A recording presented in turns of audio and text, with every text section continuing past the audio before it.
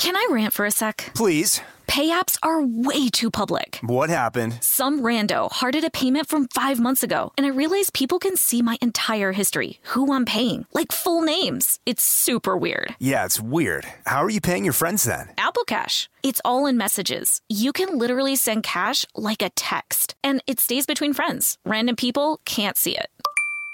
Did you just pay me $1 on Apple Cash? Shh. Services are provided by Green Dot Bank. Member FDIC. Terms apply. This episode is brought to you by PNC Bank, who believes some things in life should be boring, like banking. Because boring is safe and responsible, level-headed and wise. All things you want your bank to be. You don't want your bank to be cool or sexy. Sexy is for 80s hair bands, not banks. That's why PNC Bank strives to be boring with your money so you can be happily fulfilled with your life. PNC Bank, brilliantly boring since 1865. Brilliantly Boring Since 1865 is a service mark of the PNC Financial Services Group, Incorporated. PNC Bank, a National Association, member FDIC. Happy Pride from Tomboy X. We just dropped our Pride 24 collection. Queer founded, queer run, and creating size and gender inclusive underwear, swimwear, and loungewear for all bodies, so you feel comfortable in your own skin. Visit tomboyx.com to shop. Brought to you by the reinvented 2012 Camry. It's ready. Are you? Welcome to Stuff Mom Never Told You from HowStuffWorks.com.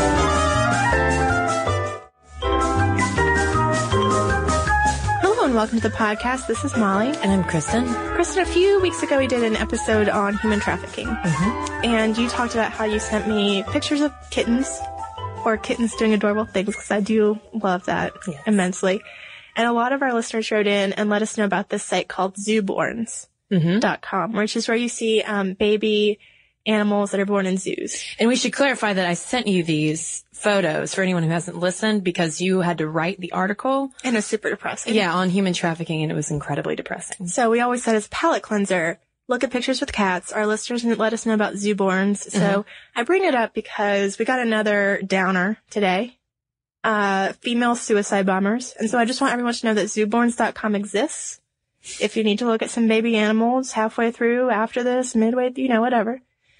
And to thank those listeners. So, baby zoo animals to suicide bombers. Yes, because a lot of times when we hear about suicide bombers in the press, it's typically men. Yeah. But in recent years, especially, there has been a rise in the number of female terrorists and female suicide bombers.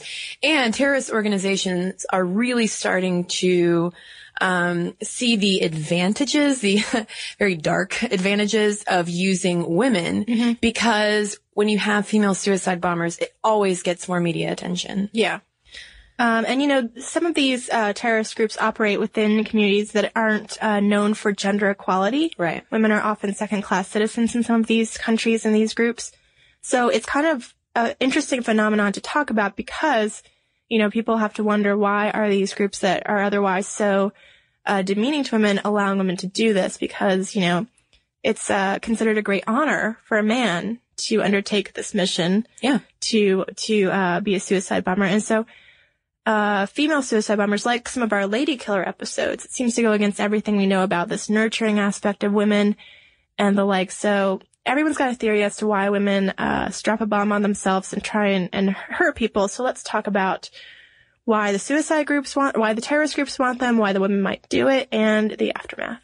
So just to give you a little idea about women's roles in suicide bombing and terrorist organizations, the first female suicide bomber was a 17-year-old Palestinian girl who drove a truck into an Israeli convoy in Lebanon in 1985. And since then, the number of suicide bombing attacks has only increased, and it has been called the weapon of choice today for terrorist organizations in particular. And since that first bombing in 1985, the number of women participating in this has only gone up, like I just said. For instance, since 2002, 88 Palestinian women have attempted suicide bombings, although just 8 of them have been successful.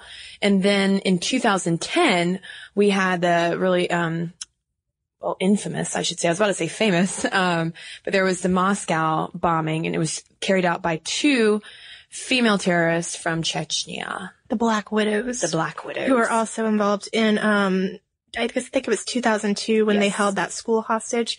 So they're a pretty well-known female terrorist arm.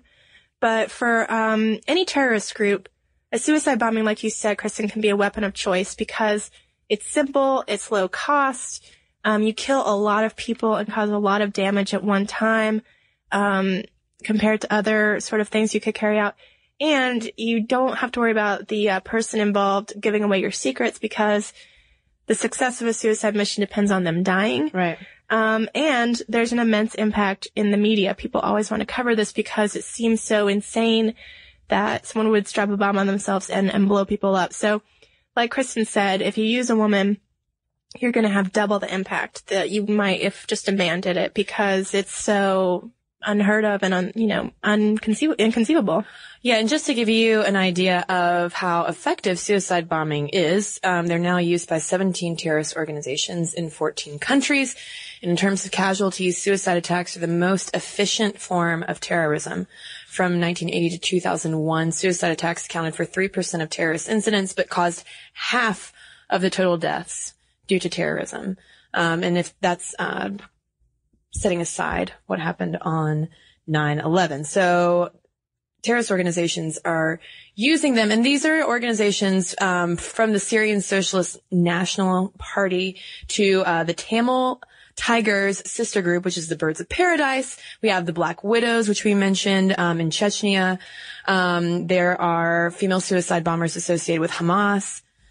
A lot of them. And they're saying that these women might be better tools because they're not being checked as thoroughly as the men are. They might have a better chance of getting through a checkpoint. They may have greater opportunity to get, right in the thick of things than perhaps a male does. If you're wearing a big long robe and a veil, it's easy to hide weapons under there. So it's probably necessary that a lot of groups adapt their terrorism guidelines to account for growing numbers of women performing terrorist activities. Right. Statistically, a female suicide bomber will kill 9 victims compared to the 5.5 average victims that a male suicide bomber will kill.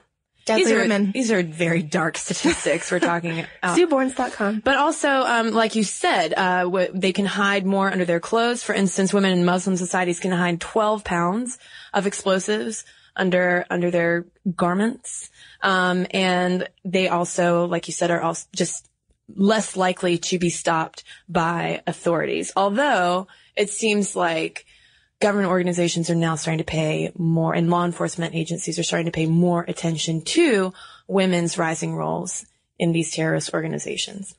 So who are these women? Do they differ in their motives from male suicide bombers? Because the thing you always hear about a male suicide bomber is he's been promised great riches in the afterlife. And 72 virgins. The 72 virgins. Women do not get 72 virgins. Rather, there are theories that they become the most beautiful of the 72 virgins, but they're only going to be there to please their husband. Basically, you get your husband in the afterlife. You become really beautiful, and you won't have to deal with children, and you will still be married to your husband. Yeah, and there are a number of theories as to what motivates women in these societies to participate in suicide bombings. For instance, Maya Bloom, who wrote Bombshell, The Many Faces of Female Terrorists, said there are 5 reasons why women will participate with suicide bombings, and which would be revenge, redemption, relationships, respect, and rape. And she says that relationship cause is the most potent. A lot of times they'll have some kind of connection to either, enacting revenge for someone who's been killed, a relative or husband or brother who's been killed, or they are involved with someone in the terrorist organization. They have some kind of connection. But then this aspect of redemption and rape is also very compelling because in these societies, suicide bombing might be sort of their only alternative. Yeah, a lot of these women, sometimes when they look into their backstories, they may have had, for example, an affair, and they were offered the choice to be, stoned to death for the affair or to blow themselves up and perhaps gain some redemption from their affair through greater glory in terms of the terrorist cause. Or they may have been raped, which is seen as this huge act of dishonor in these countries, and they can regain some of their family's honor by doing this. So they're saying there are always these motives that may have to do more with protecting their family or honoring their family. And other researchers are just like, maybe this is, a way we're attributing sort of stereotypical female roles to these women just to make ourselves feel better about it. But Bloom is saying that, they're not coerced into this. This is a choice that most of them do seem to make on their own, either to regain their family's honor or to, because they have a relationship to a known terrorist. Right. Instead of, just casting these girls, as the media often does, as, just naive under the sway of male influence. There's one estimate that 95% of female suicide bombers will carry out attacks as part of a military operation against an occupying force. And their motivation is, number one, loyalty to a cause. Mm-hmm.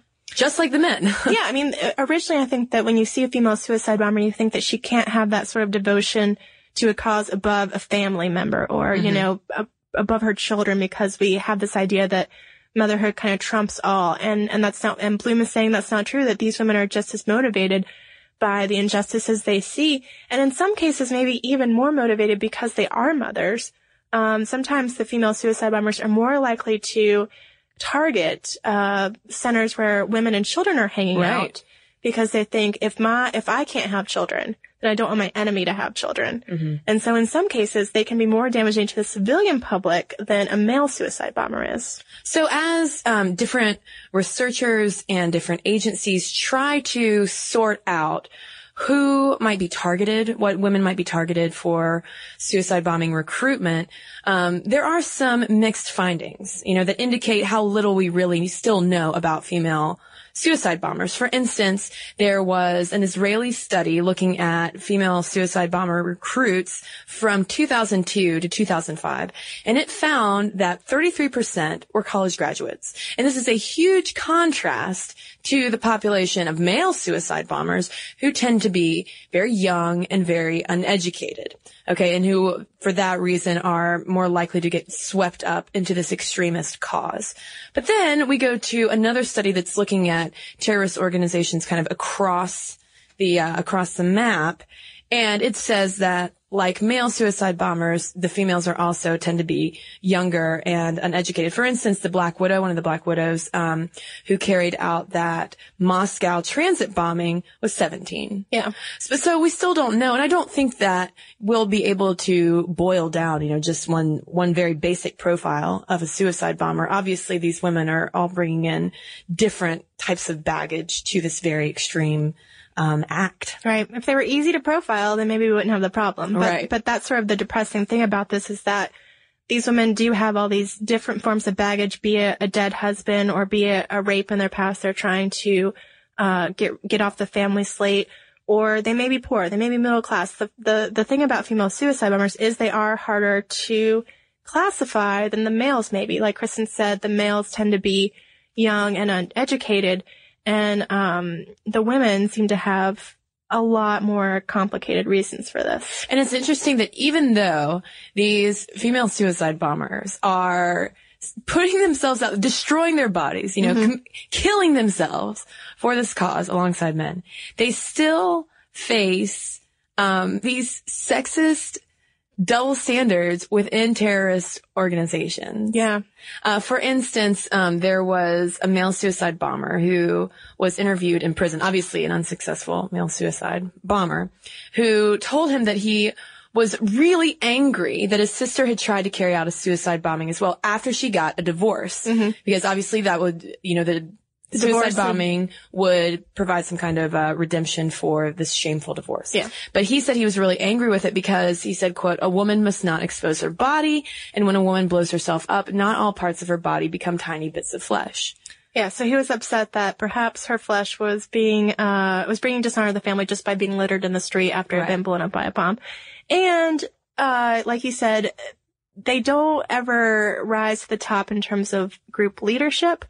And this is it kind of reminds me of our mob episode, Kristen, where, they keep talking about the glass ceiling for female terrorists or the glass ceiling for lady mobsters. And you're like, is this the glass ceiling we need to be worried about? But, no.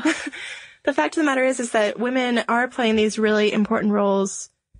I mean, that sounds weird to say, but women are trying to get involved with these groups for whatever reason. And despite the fact that they do tend to be more deadly, they never get to the top of the leadership because of rules about whether women can be involved in terrorist leadership. Right. They think that there might be some female leadership in terrorist arms of Hamas, but not in Al-Qaeda. Actually, al-Zawahiri has publicly said, when he was asked about the highest rank in Al-Qaeda held by a woman, he said that there were no women in the group.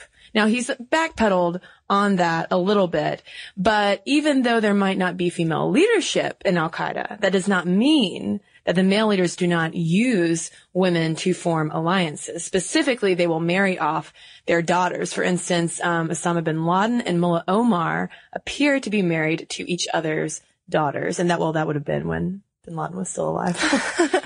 But yeah, I mean, it's this backpedaling does seem to happen the more they need recruits. So it's almost like maybe the sign that they're using more women could be a sign that participation among the men might be dwindling off, because they're saying that one of the best ways to recruit more men is to get a woman to do it. Mm-hmm. And it's sort of like, step up, we're using women, you need to be doing this.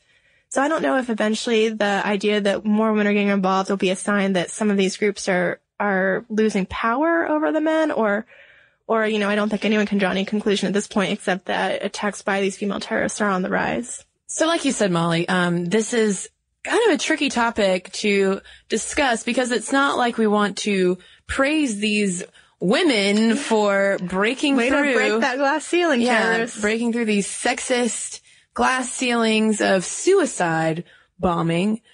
But it's still something, it's something compelling for us to follow, because of the whole like redemption factor, because of what it says about sort of the state of global terrorism and how it has evolved.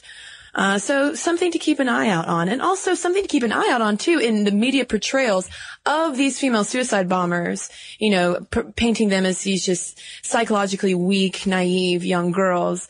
No, I mean, they're pretty vicious. There was one study talking about how these women are trained, and they're trained alongside the men. Well, probably separate from the men, but trained in the same way as men, and taught very intricate ways to handle weaponry, to build bombs, to carry explosives.